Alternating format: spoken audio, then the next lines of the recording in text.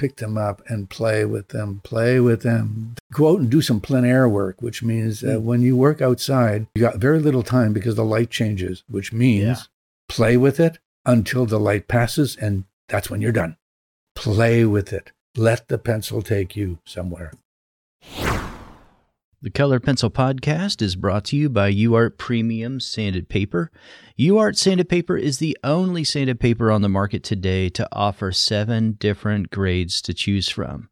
Designed for pastel, colored pencil, and charcoal artists who need a consistent surface that doesn't compromise or damage wet media. UART's sanded paper readily accepts wet media without compromising that surface. You can add layer upon layer with ease, correct mistakes as needed, and create exactly what you want thanks to this unique textured surface. You can add fixative between layers to keep on layering without affecting your work underneath. So give UART a try and experience the UART difference. And we thank UART Premium Sanded Paper for their support of the Colored Pencil Podcast. Hey guys, I'm also excited to announce the UART Spring 2021 competition is now open. So submit your colored pencil or pastel piece with spring as the main theme for a chance to win some cool UART prizes. Now, the competition is free to enter, and it's open to all artists from around the world. Another cool thing about it is your piece can be done on any surface. It doesn't have to be done on UART. So sign up today before it's too late. The deadline is April 19th, 2021. There's going to be 5 lucky winners selected. They'll be announced on April 27th. Just go to the show notes for the link. And good luck to you. We also thank Amazon Music Unlimited for their support of the podcast. If you're looking for a new music streaming service, Amazon Music Unlimited will be perfect. It features 70 million songs and thousands of expert programmed playlists and stations, all available ad-free. Enjoy your 30-day free trial when you go to getamazonmusic.com/sharp. Welcome to Sharpened Artist, a colored pencil podcast. Weekly discussions in and around this medium that we love so much. Hey there, welcome back to the show. My name is John Middick of sharpenedartist.com. This is the Sharpened Artist Colored Pencil Podcast. I am so excited to welcome to the show today Bernard Poulin. Bernard, welcome. I would try to give you an introduction, but I don't even know where to start. I mean... It would be difficult to narrow things down. Welcome. Thank you. Well, I'm happy to be here. Awesome. Well, I appreciate your time and willingness to be on the show.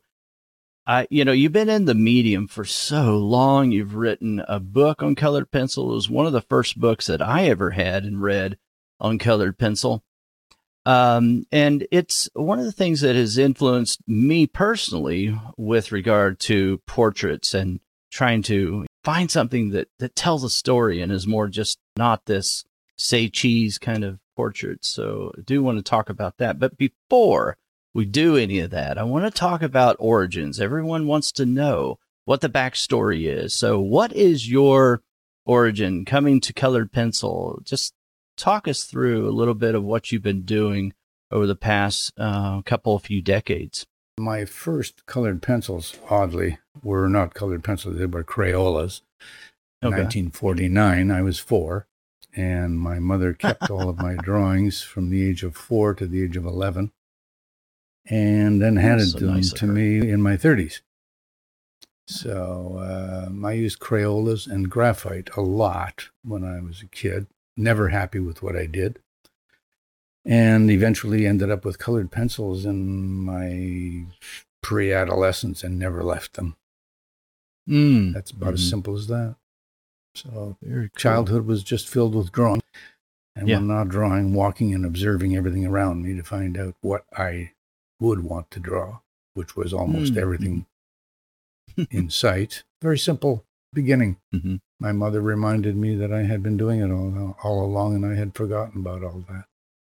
Oh, that's interesting. She handed me close to 30 or 40 drawings that I had done throughout those years. Oh, wow. So it was kind of fun to see the evolution between a frustrated 4-year-old who said he did a lousy drawing and she kept it, to the point of 11 years old where I said, oh, geez, maybe I know something here. It was nice. So you've always been interested in art and creating art. So let's go into teen and 20s. What did you do? I always wanted to do portraiture, which means I wanted to know about anatomy, because your head isn't the only part of your body that I would be drawing and painting. So I wanted to learn more. When you're 11 years old and want an anatomy class, not exactly acceptable as far as parents are concerned at that age, though it would have been very much normal in the 14th, 15th century. It certainly was not in the beginning of the 20th. So I ended up with my first and only drawing and painting class at 11, and I quickly got kicked out. So that was my history as far as academics in the art world. I got frustrated because in the painting class, the teacher walked over and would constantly correct my painting, grab my brush, correct the painting, walk away and go and correct somebody else's. And I finally got frustrated. Well, I quickly got frustrated. And I was grabbed by the ear because I told her, stop doing this and tell me how to do it. Yeah. I explained what I'm doing wrong. And she didn't take that very well and took me to the director of the school at that time, who was a painter himself, a quite well-known painter in southern Ontario. And he sent her away after she dropped me off in his office and told him what for.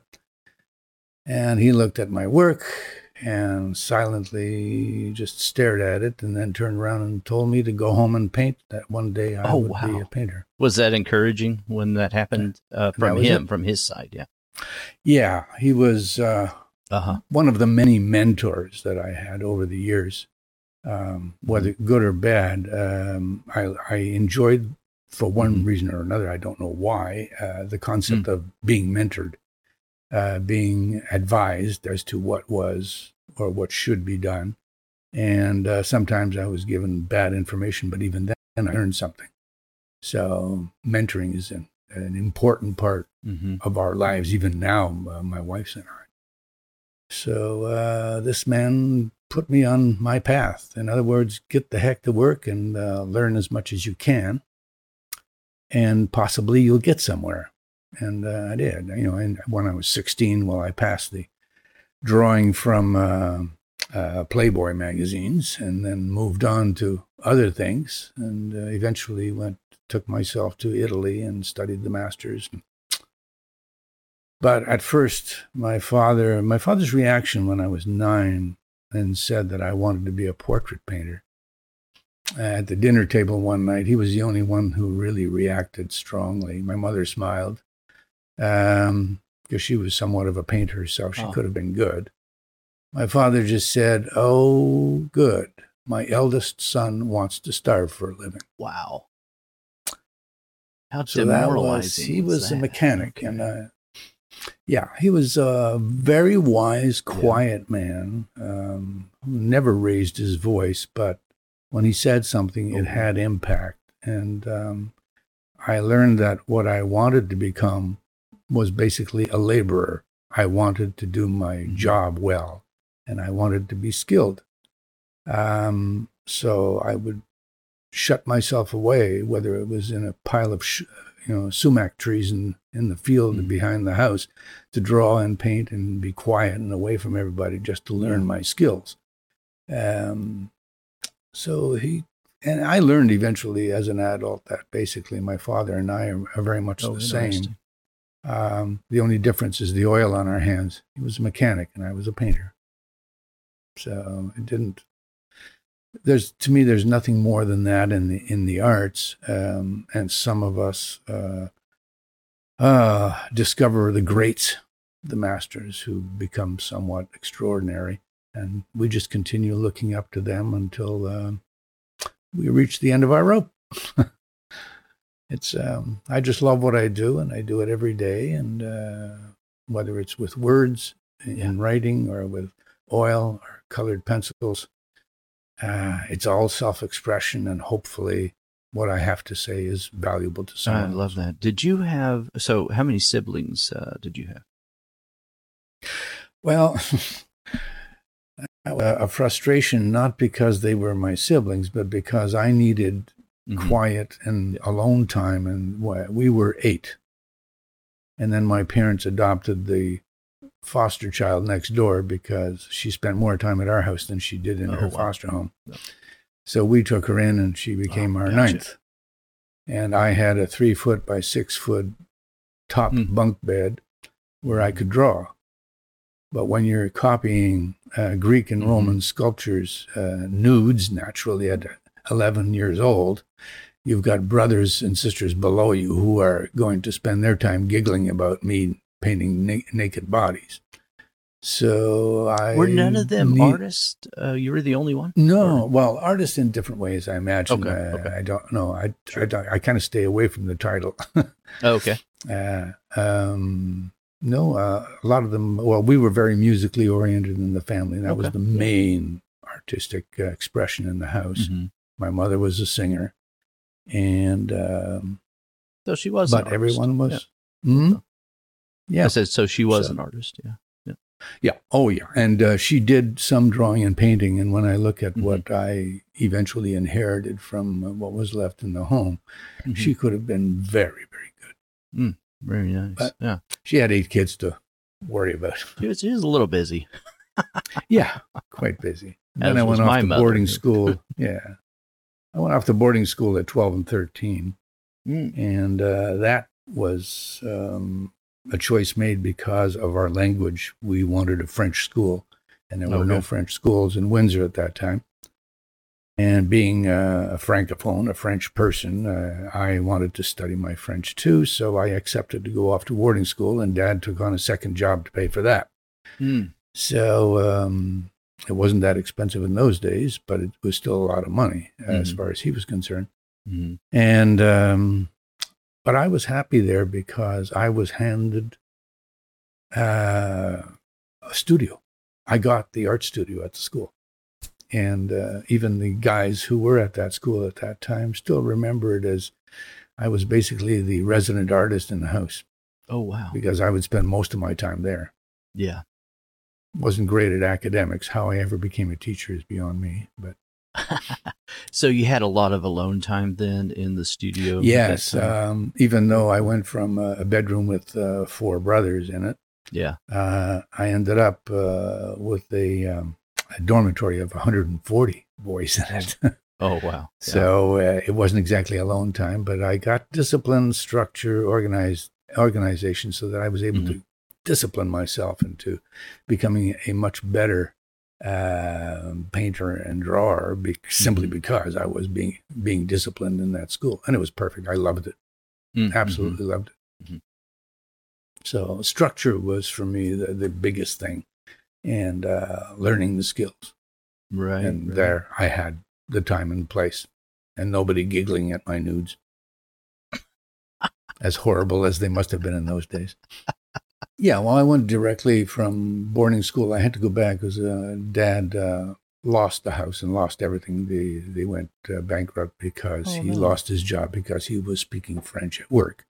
And that was verboten. You couldn't do that in those days. Oh, really? So he, being a stubborn man, did 2 other Francophone French speakers, and he was basically not fired, but laid off to a point where there was nothing left, and they had to move to Montreal, where he found a job there.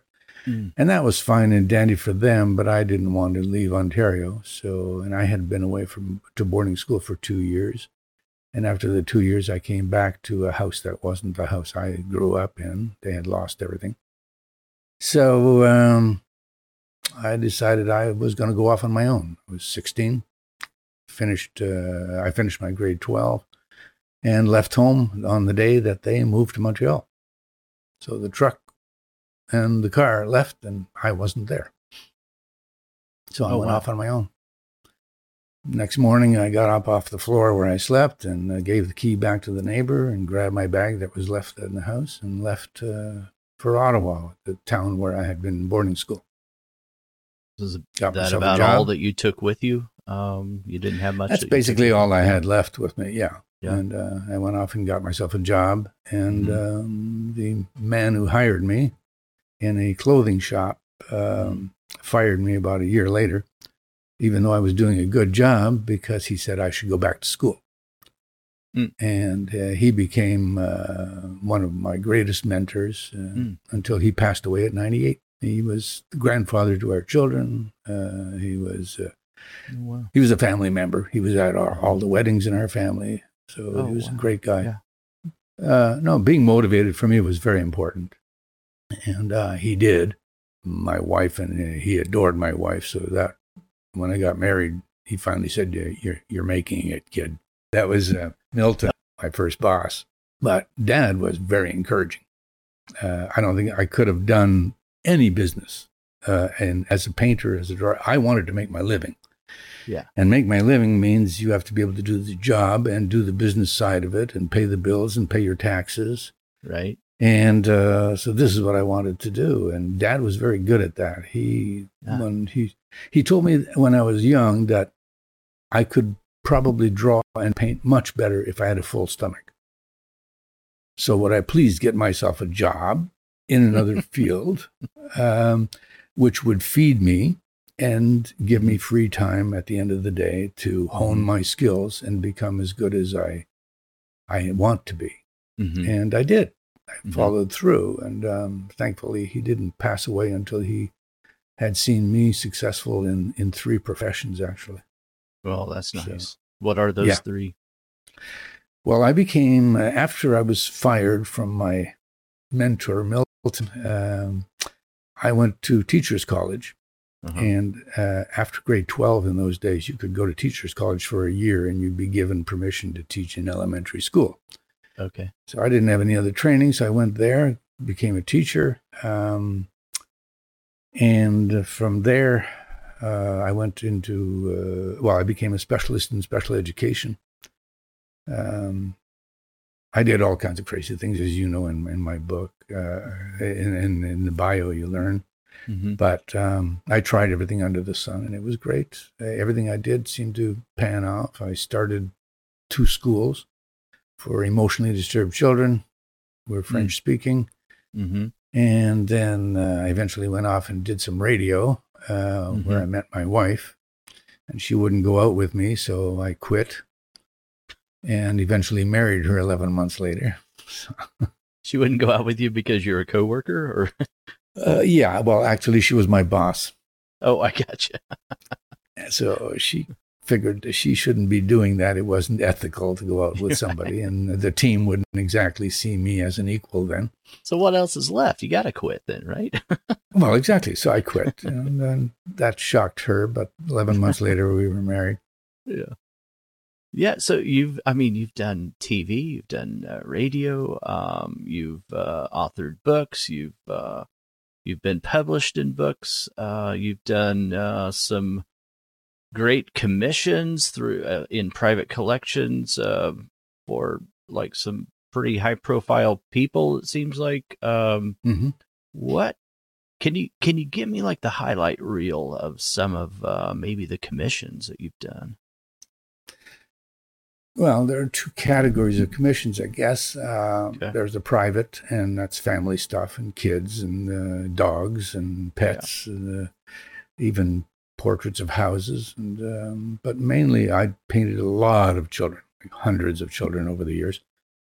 Spent 43 years in flying in and out of Bermuda doing portraits there, and in the States and in Canada.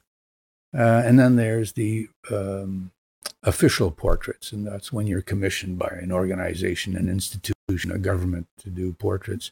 Yeah. And it just struck that seemingly the portraits, the drawings that I was doing in the paintings, especially the colored pencil, was the first. That's when it first started out. And for years I did only colored pencil in portraits. But, and even some of the official portraits were done in colored pencil, including the one commissioned by the Queen of England. Oh, wow. So, so I have a colored pencil portrait in the Windsor Castle nice. collection. Very cool. That is so exciting. And then prime ministers of different countries and heads of senates and all kinds of commissions from different organizations, science, medicine, academic, universities getting portraits. But official portraits at least, are disappearing increasingly. Increasingly, we are decreasing. Okay, why is that? Everything is run based on accounting now, and that means if a painting costs $30,000 to get done as a 40 by 48 inch portrait, you can get a photograph for $40.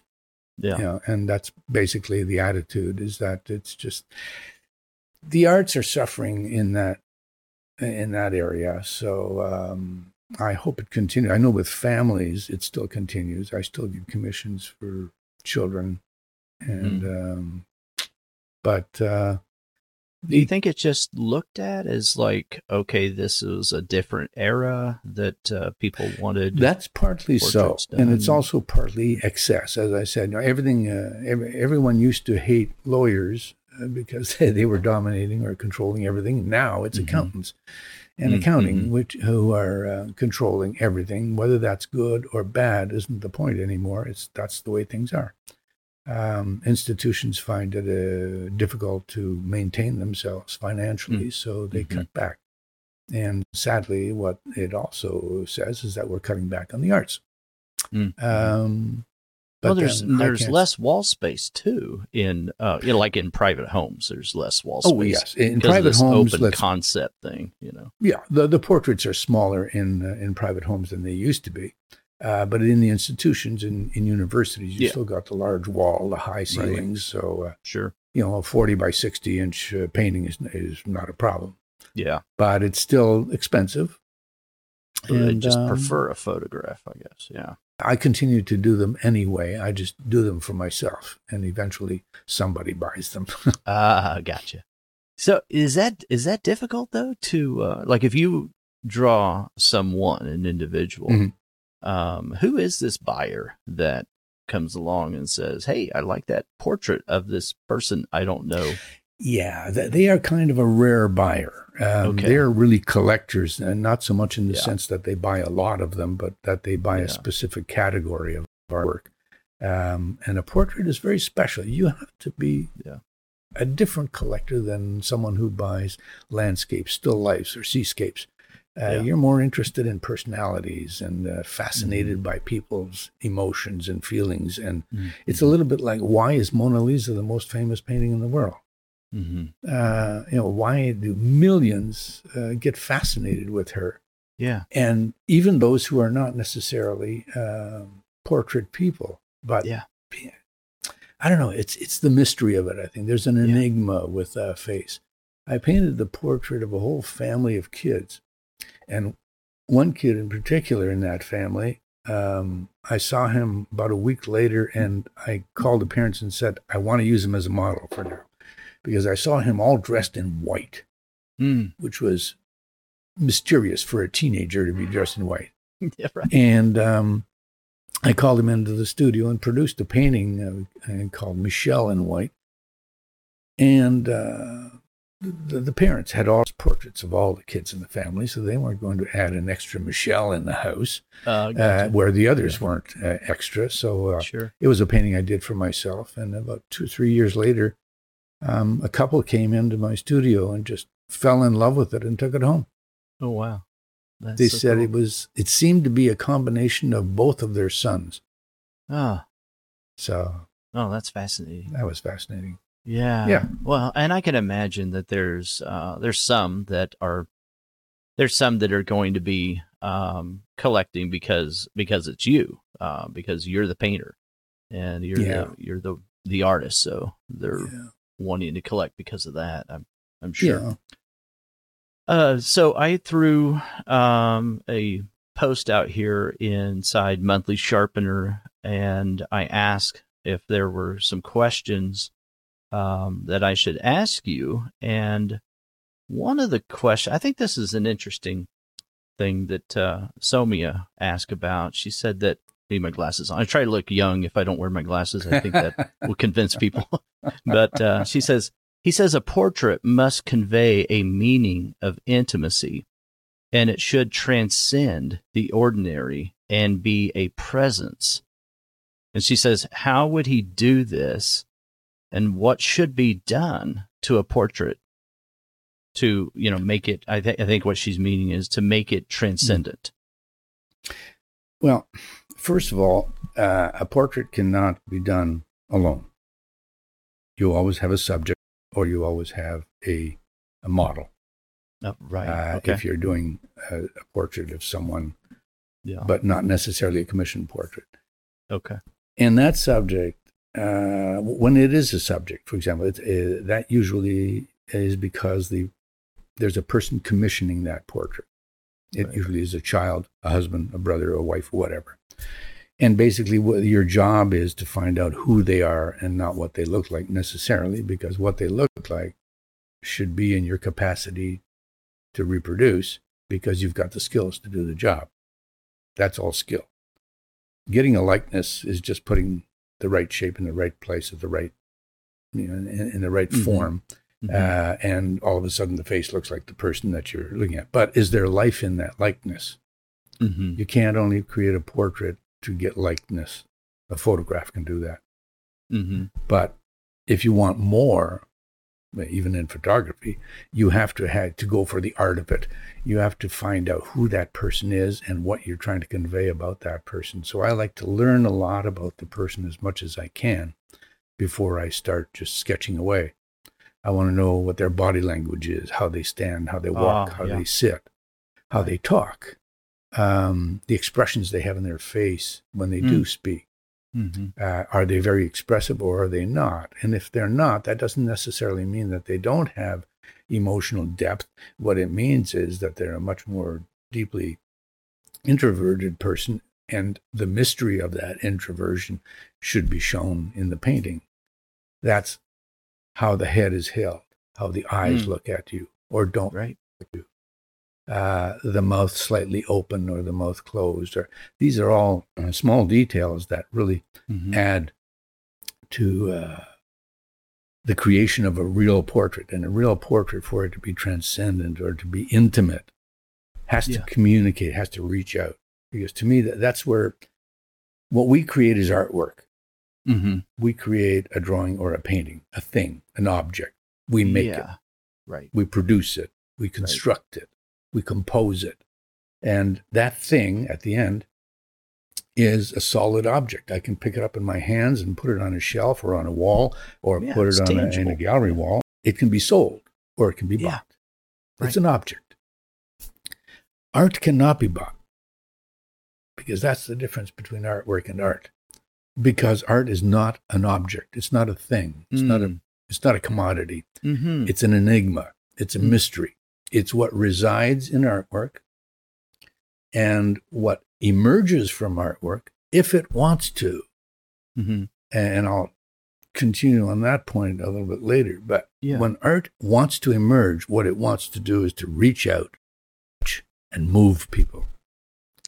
And if it does that, there's the intimacy born between the viewer and the artwork and the image in that artwork. There's a relationship there, right? Absolutely. Once that and the relationship between is there. Between me and the artwork, there is a relationship. I'm creating it. Right. But once it's done, it's time for me, the so-called artist, to take 2 steps back and speak no more. Otherwise, I'm becoming an overbearing parent. I'm dominating my painting. I'm not letting it speak on its own. So if I take my 2 steps back and I trust that I did okay, then possibly, hopefully, if there is art within that artwork, it will emerge and speak with the viewer, because the relationship is now theirs. That's where the intimacy comes in. It's not between me and the viewer, or the viewer and the painting and me. I'm finished with the job. I'm probably more interested in the next painting I want to do. Right. Yeah. So definitely. now it's between that artwork sitting on a wall somewhere, and someone becomes mesmerized by looking at it. And if they become mesmerized, then it's not the artwork. It's not just the skill sets that's coming out. It's the painting itself that is allowing art to emerge, that mystery that is art to emerge from it and to reach out to people. And that can be a painting that is like La Guernica, Picasso's painting of horror. And it reaches out and touches people. It's not pleasing. It's not just a pleasant feeling. It's disturbing. It's whatever that painting is trying to convey. Yeah. Yeah. And that's when it transcends. Yeah. So what advice would you give to the portrait artist that is trying to grab that and not just create another photorealistic drawing in colored pencil? Yeah, well, we have both a gift and a curse in the 21st century, 20th and 21st century. And from the time that photos were created, we've been using them as reference, but not really as reference. We've used them as the realism that we want to acquire, because we say that we are a good artist if we can actually copy really well. Yeah. And that is the curse. But photos are really good reference. The Impressionists used them. Mm-hmm. And since the Impressionists, we've had them as reference. And that is wonderful to find out how long the upper arm is in comparison to the lower arm and the length of the hand. There's a lot of reference that we can work with and study. Right. But what we have to do is to make use of whatever that photo gives us in order to create something that is above and beyond the basic reference material. So that causes us a problem in that people want to reproduce everything and look, see, I can paint glass well. Mm-hmm. Mm-hmm. Well, that's a wonderful study of glass, and that's perfect if you can do it. But you've got to find out, what does the glass say? Yeah. What does it contain? What is it communicating to me? Where's the story behind the artwork?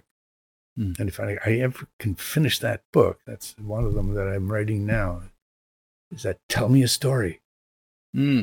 Say something to me. Communicate. Yeah. And when I'm saying me, I mean the viewer. Yeah. Because without the viewer, artwork is just art therapy. I'm just painting it for me. And my needs. Yeah. And that's wonderful, because art therapy has helped enormous amounts of people.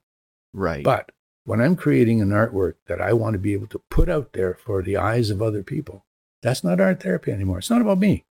It's about what that painting, that drawing, it's about the story that it can tell, that it can lure someone in there and mesmerize them with whatever it wants to say.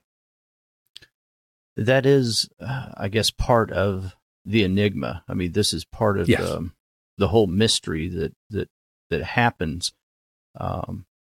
It seems like that there's this ramping up period, though, of skill. Obviously, you're going to try to figure out the mathematics of creating a portrait, or a study, countless studies, right?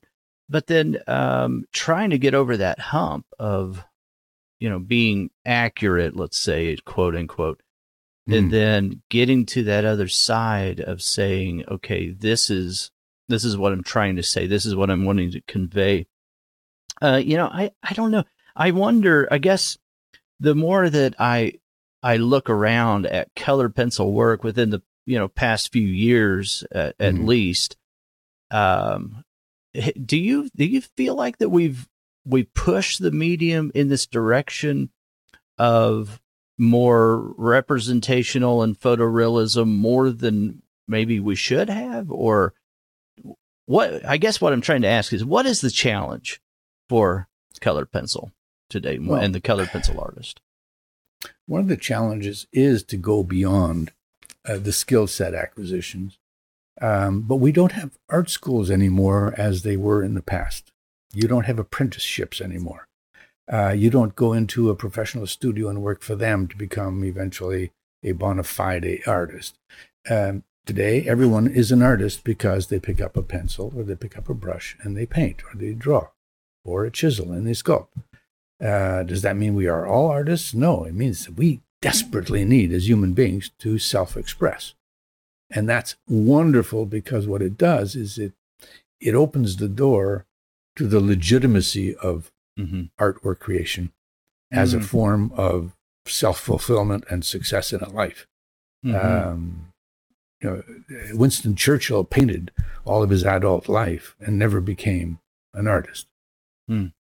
But he survived the Second World War and running basically England during that time by painting and calming himself down, bringing himself down to a level where he's absolutely capable of making decisions that no one else could make at that time. So it was an art therapy for him, and thank God for that. Yeah. So this shift, and I see that. I mean, that makes a lot of sense.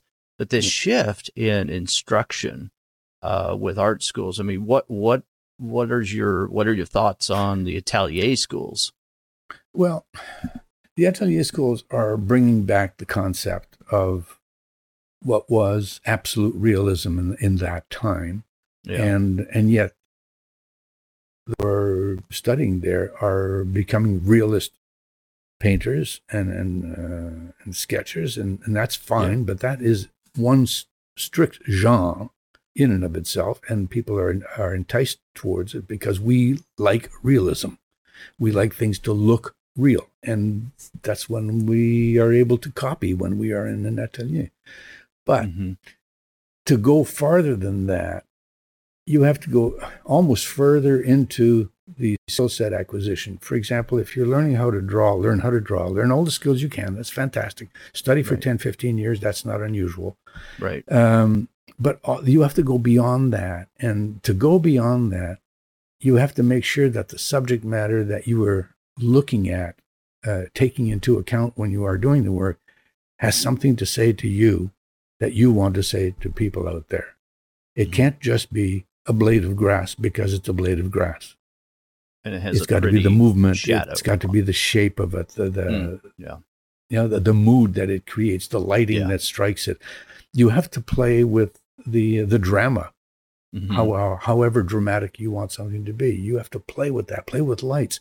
And it's actually, it's ironic, but even with computers, you can turn around and take your sketches and your photographs and everything else and play with them on the computer to create the mood that you want. And say, oh, that's what I want. This is the mood. This is the lighting scheme that I need, because we don't have all those skill sets. And we are not studying color like they used to in the old art schools. So we don't have the skill set, the base, the foundation, in order to play with color the way they were playing with color in the 14th, 15th, 16th, 17th century. So we're relying on we're not these. all Van Gogh. Van Gogh. We're relying on but these. The man artificial was a mesmerizing miracle worker in color. But we don't all have that. But we do have computers that can help us learn about how incredibly powerful we can turn color, or how subdued we can make it to make it less dramatic. Then we have to play with lines and shapes and whatever's vertical. What does vertical mean in a portrait? What does horizontal mean? What does a diagonal mean? All the lines and the shapes and the movements we have to think about, rather than just applying color. And colored pencil, that is possibly the sin of it, next to the greatness of it, is that we spend a lot of time doing workshops on how to apply the color, how to get a specific texture. What we need is more mood, maybe 3 colors instead of 45. It's a little bit like, it reminds me often of my box of Crayolas when I was 4. Right. I actually believe my mother's story when she said, this is for your birthday. They came out with a brand new box. And there was 49 colors. And at 4 years old, you believe that they actually did this for me. And I love my Crayolas. But with the colored pencils, it's the same thing. We have to be able to have less to create more. Less of the colored pencils and more of what each one that we hold in our hand can do. Rather than try and create them through numbers and numbers and numbers of colored pencils. Then we can buy the best colored pencils that are light fast, and never mind about all the other colors, because they're just ice cream on the cake, and sometimes we eat much ice cream. But realistically, what we have to do is go beyond the realism. And even if we stick with realism, we have to go beyond it and create a mood. We have to also, if we're talking about portraiture again, because you mentioned a lot of people who are on your podcast are portrait oriented, you have to choose your subject well. And that means observation. Right. My wife calls me a professional observer. I spend more time standing still, looking like a zombie, staring out there because there's something that fascinates me. And when I observe people, I often try and figure out what story can I tell with that type of personality. So it's not just what the person looks like, but what does that person convey when they act? And I've often found that children are a lot more comfortable with being who they are. And but it's harder to work with children today because you can't just walk up to a child and say, "Okay, I'm going to draw a picture of you," without having your head knocked over by a daddy or mom. So, but you're right; they are comfortable in their own skin. It seems like, and they're not as pretentious. No, and as long as I build a relationship with them with that in mind, I want you to be you. Don't try to be me. You know, don't try to be what I want you to be. Yeah. And if you do that, then they are who they are. But they're rare. I've had, I would say maybe 3 to 5 kids that I worked with over the years that I did 30, 40 drawings. Most of them were drawings. They were absolutely amazing. And one of the hardest things to do, and you can judge the capacity of a kid to do this, or even an adult for that matter, because I don't think adults do it very well, and that is sleep. If you want to do a drawing, I love paintings and drawings of the calmness of sleep. And I've asked some of my best models we're going to do a sleep scene, you're going to do it. And I had one who was about 11 or 12 years old, and he placed the covers and he was working drastically to get the bed to look like he had been sleeping for a time. And then when he lay down and his arm just let go and his whole body just relaxed, I couldn't believe it. I had the best model in the world. It wasn't exactly a tough job for him to be my model at that point because I was doing all the work. But it was amazing that he represented sleep in its full reality. Yeah. But it's not the it's not the realism that stood out. It was the mood that he had created just by being that great model there. It was up to me to make sure that I conveyed that. But it's find a model who can work for you. Sometimes it's a perfect smile. Sometimes it's just a child who doesn't smile. Sometimes it's an adult who has that elongated shape or that rounded shape. It's whatever you want to be able to convey and what story you want to tell with that particular model. So it's very important to find the right subject that you can work with above and beyond the skill sets. I love that. You mentioned something, and I wanted to go back to it for just a second, where you're talking about how that so often our classes, workshops, fill in the blank is all centered around instruction of how to, technique, how to do textures and whatnot. And do you see that as peculiar to this medium no. more than other? Okay, it's in every medium, you think? In every medium. Okay. It's today, the schools that we have are workshops. Yeah. We have very, very few art schools that can be filled with people who have, time to go and take a class in drawing and painting on weekends or in the evenings. Right. Art schools aren't run that way. Though, let's face it, with COVID, we may have a different setup after COVID. But workshops are the schools in the art world today. Yeah. And sometimes they stick to what people want because people often convey that they are amateurs and that they're wanting to learn this and learn that and learn this and absolutely want to know how to do glass or metal well. Right. All the different textures. Well, and it also seems like there's probably going to be more offered online than what there used to be in the past. I know when I'm looking for guests, I go to their websites now, and they weren't, I may have gone to their website a couple of years ago. I go back, and all of a sudden this artist is offering an online workshop.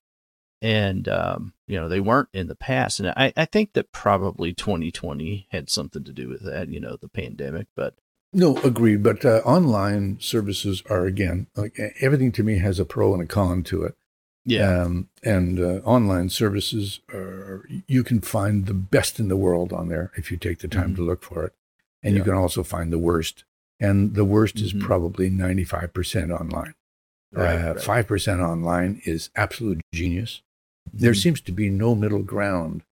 And everyone has become a teacher.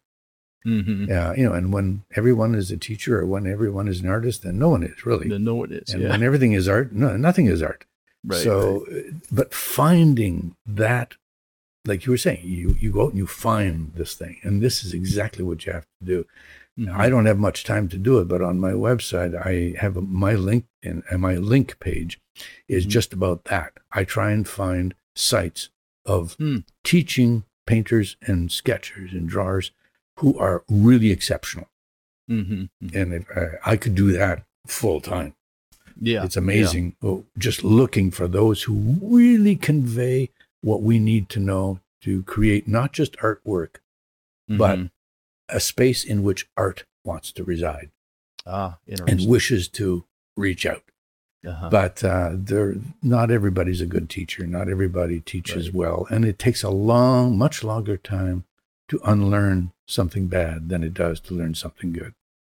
Yeah. So, unlearning is a horrible thing that we have to, do when we accept to be taught by someone who doesn't teach well.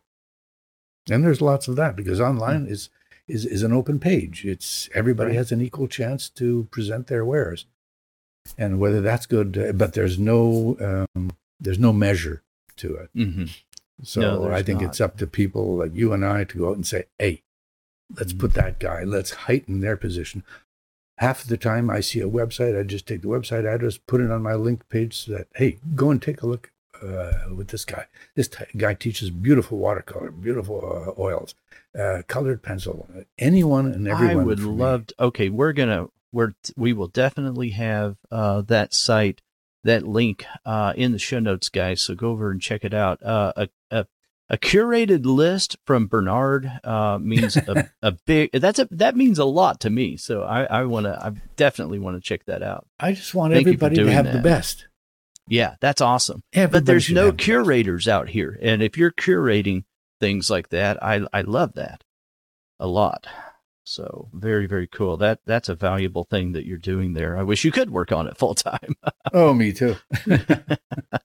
I'm on my 45,000 other things to do. Yeah.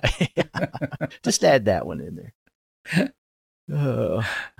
So let's see here. I've got some questions for you that I want to make sure we don't run out of time. So let me ask some of these. So question from Maria, and she's asking, what Bernard has in mind when he creates his art. I feel like we kind of touched on that a little bit, but she said, I truly loved Mrs. O'Connor, To Jump or Not to Jump. And she says, and my favorite, not just because of the story behind it, is Mirror, Mirror. Oh. Well, Mirror, Mirror was done when my daughter was on the verge of becoming a teenager, and that's a big deal in both boy and girl world.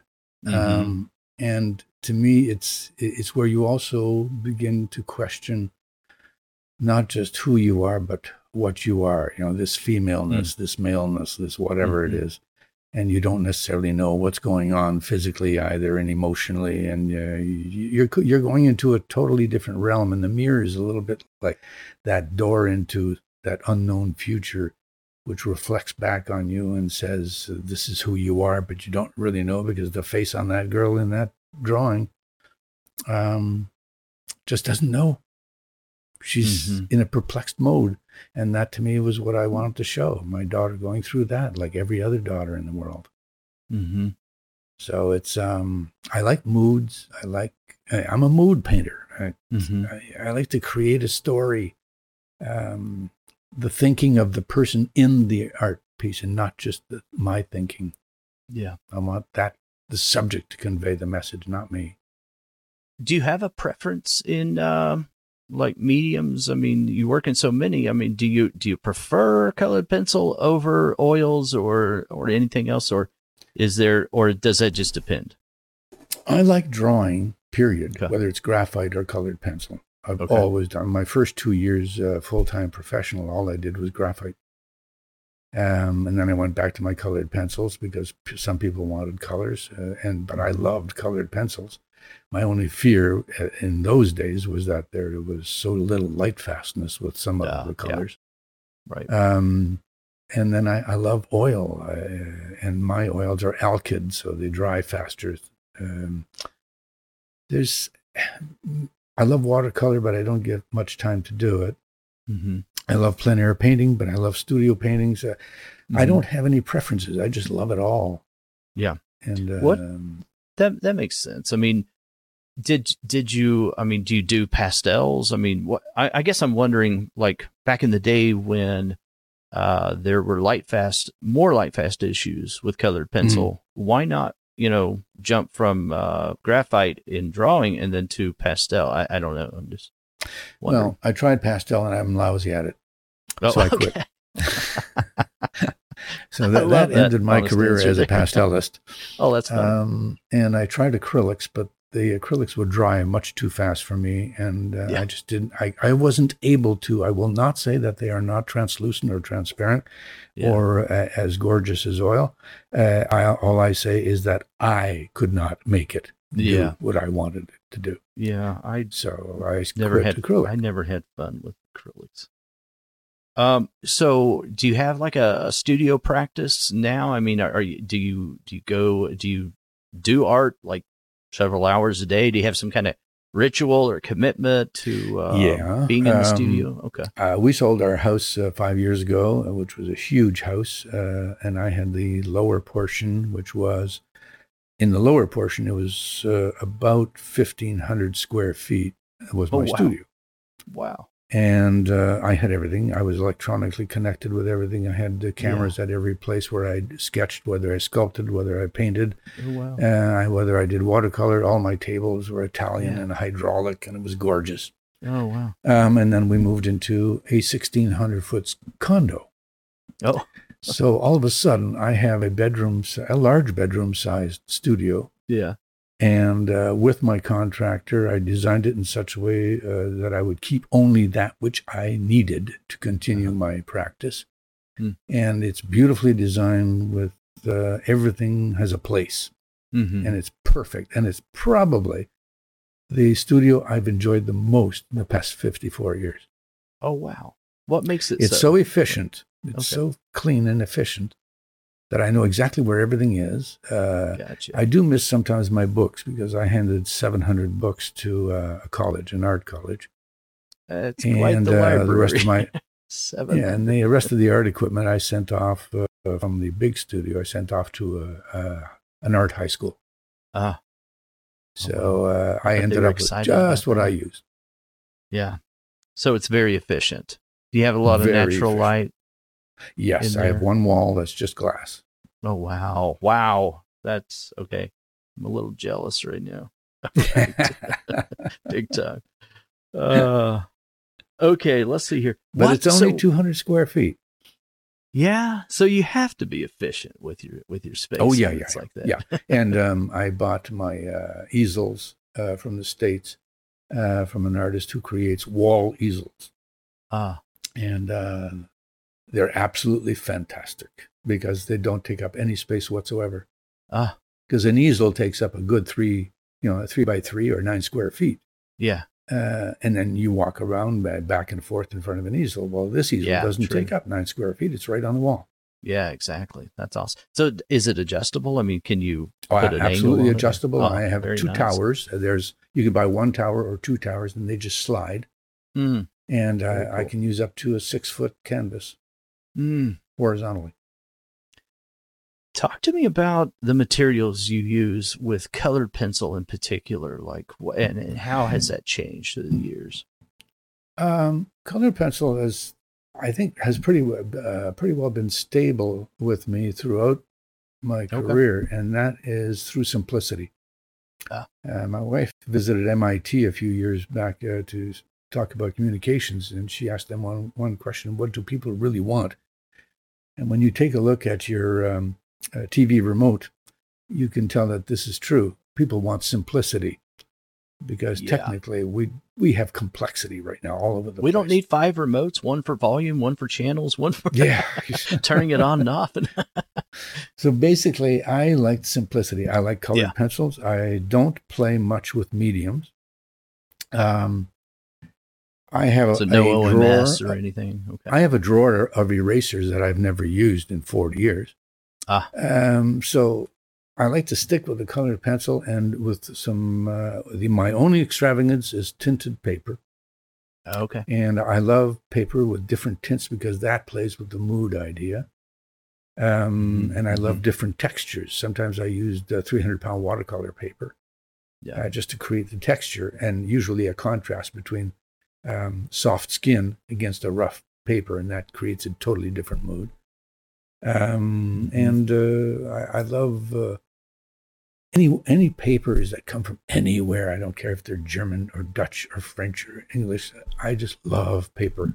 The textures are incredible, and what you can do with pencil. I spend a lot of time experimenting with paper. So that's about as complicated as I make it with my colored pencils. What colored pencil? The only thing I have special is that I do not draw or paint sitting down. Oh, you're always standing up. I must stand up. Gotcha. Everything is at stand-up height. Really? Why? I don't know. I draw like I paint, so I'm stepping back all the time to take a look and check my composition. I gotcha. So I'm always moving, and a chair gets in the way. So I guess from the start, I just got rid of them. I always have a chair at all the tables that I have, but I never sit down. This is one of the rare occasions where I do sit down. Sitting in a podcast. That's funny, and I'm standing up. That's what I do when I record these. So, what colored pencils, brands, or anything like that in particular? Do you have any preferences? Oh gosh, it's a mixed bag. To me, I base my usage of colored pencils not so much even for the smoothness or the waxiness of things, though I do like Prismacolor for their waxy feel. I love them all from all over the world as long as they're light fast. And I base my purchases on online or in the store on the CPSA, the Color Pencil Society of America's catalog of light fastness. Because every time I get my new one, my update one, I purposefully take out all my pencils and go through and fill out the catalog to make sure that I've got the right ones. The rest, I hand them over to the Children's Hospital. So they're still useful for somebody. But cool. No, I just want the best that I can get. And I like to be able to play with the different textures of the English pencils and the German pencils and Caran d'Ache. And I like to test them all out to find out how do they feel? What kind of color do they put down? And once I've got all that down, then I can go and create what I want to create. Nice. Okay. So I can't pin you down on a particular pencil. No, what about a brand color? person. That's fine. I want to make sure we've covered everything. Oh, if we don't, we can do it again. Oh my goodness! You might be sorry you said that. I'd love to have you again. No, I'm enjoying you on here again. I'm enjoying the naturalness of this podcast. Oh, good. Just a reminder that today's show is brought to you by UART Premium Sanded Paper. It's the only sanded paper on the market today to offer 7 different grades to choose from, designed to provide pastel, colored pencil, and charcoal artists with a consistent surface that accepts wet media without compromising or damaging its tooth. The surface can be reworked, thanks in part due to its unique sanded surface, which doesn't require fixatives, although you can use a fixative if you choose to. We thank UART Premium Sanded Paper for their support of the Colored Pencil podcast. It's very difficult right now because we have all kinds of venues to distribute artwork. And we also have the increasing loss of galleries as they we do go bankrupt, and Right. they just, the physical spaces are not that numerous anymore, and the quality of them is also going down. So it's very difficult to sell your work through a gallery now. Galleries are becoming very, very, very fussy because they have expensive retail space, and they have to foot the bill for that. And therefore, what they need is someone who sells, period. Yeah. And whether that's good, bad, or indifferent isn't the point anymore. It goes back to that thing being run by accountants again, like you were talking about. Well, it's very difficult because it's not just the accountants who we have to depend on. We have to depend on making enough money to make our lives decent.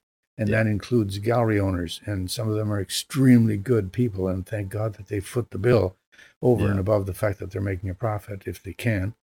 But they're having a hard time. Galleries are suffering badly. So it's already pre-COVID. Galleries were suffering, and they've been suffering for a while.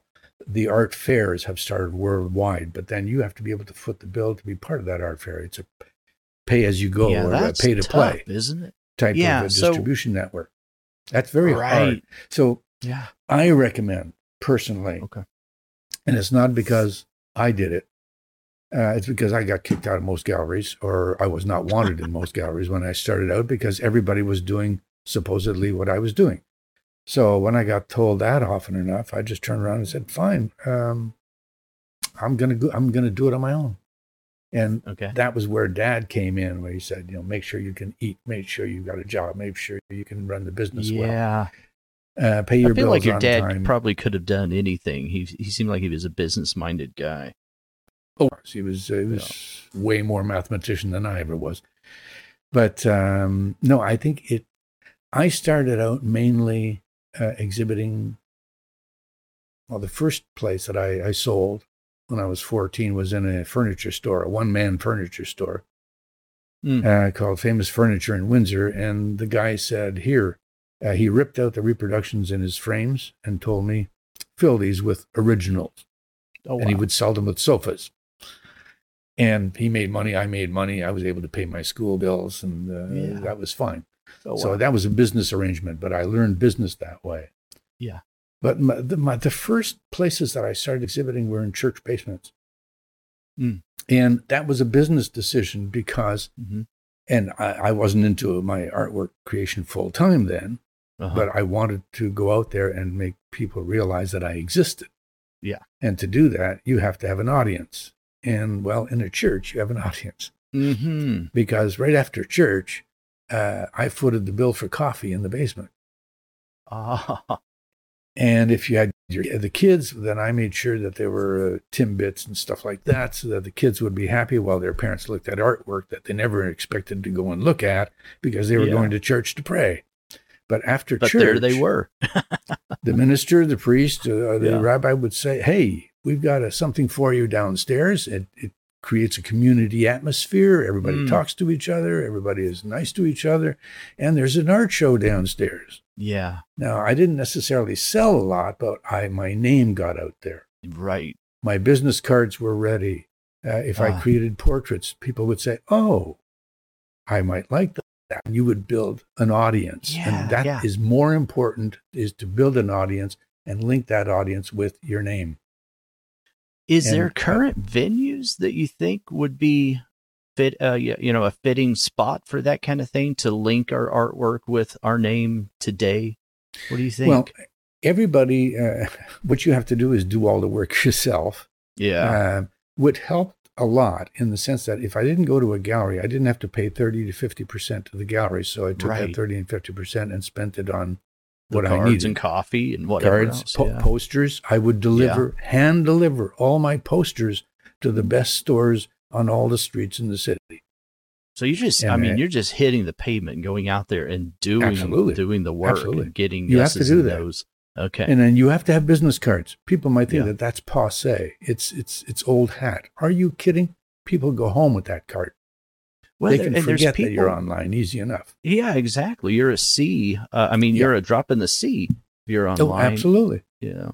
Absolutely. And then you should have also a letterhead so that when you write to people, there's nothing that people like more in this era than a handwritten note. That's the truth. That is the truth. And if you handwrite somebody, that means you took the time to Yeah. to write them a note, and you cared enough to write them a note. Right. When someone buys a portrait from me, I should be able to write a note and say, thank you very much for being my client, but I really enjoyed working with your child or your husband or your wife or whatever. You make them feel good. A client needs to know that they are being provided with empathy, kindness, generosity. It's slightly more personal than a text, right? It's very personal. It's very personal. It's even on my website, I don't have a cart. People do not go to a cart. I took it out. They don't go to a cart to buy a piece of art. They're buying a thing, but they're buying more. And you know what? Just contact me. You like that painting? You want to buy it? What's the number on it? And now let's talk. It's a very, very personal thing, artwork. Right. Presentation and distribution.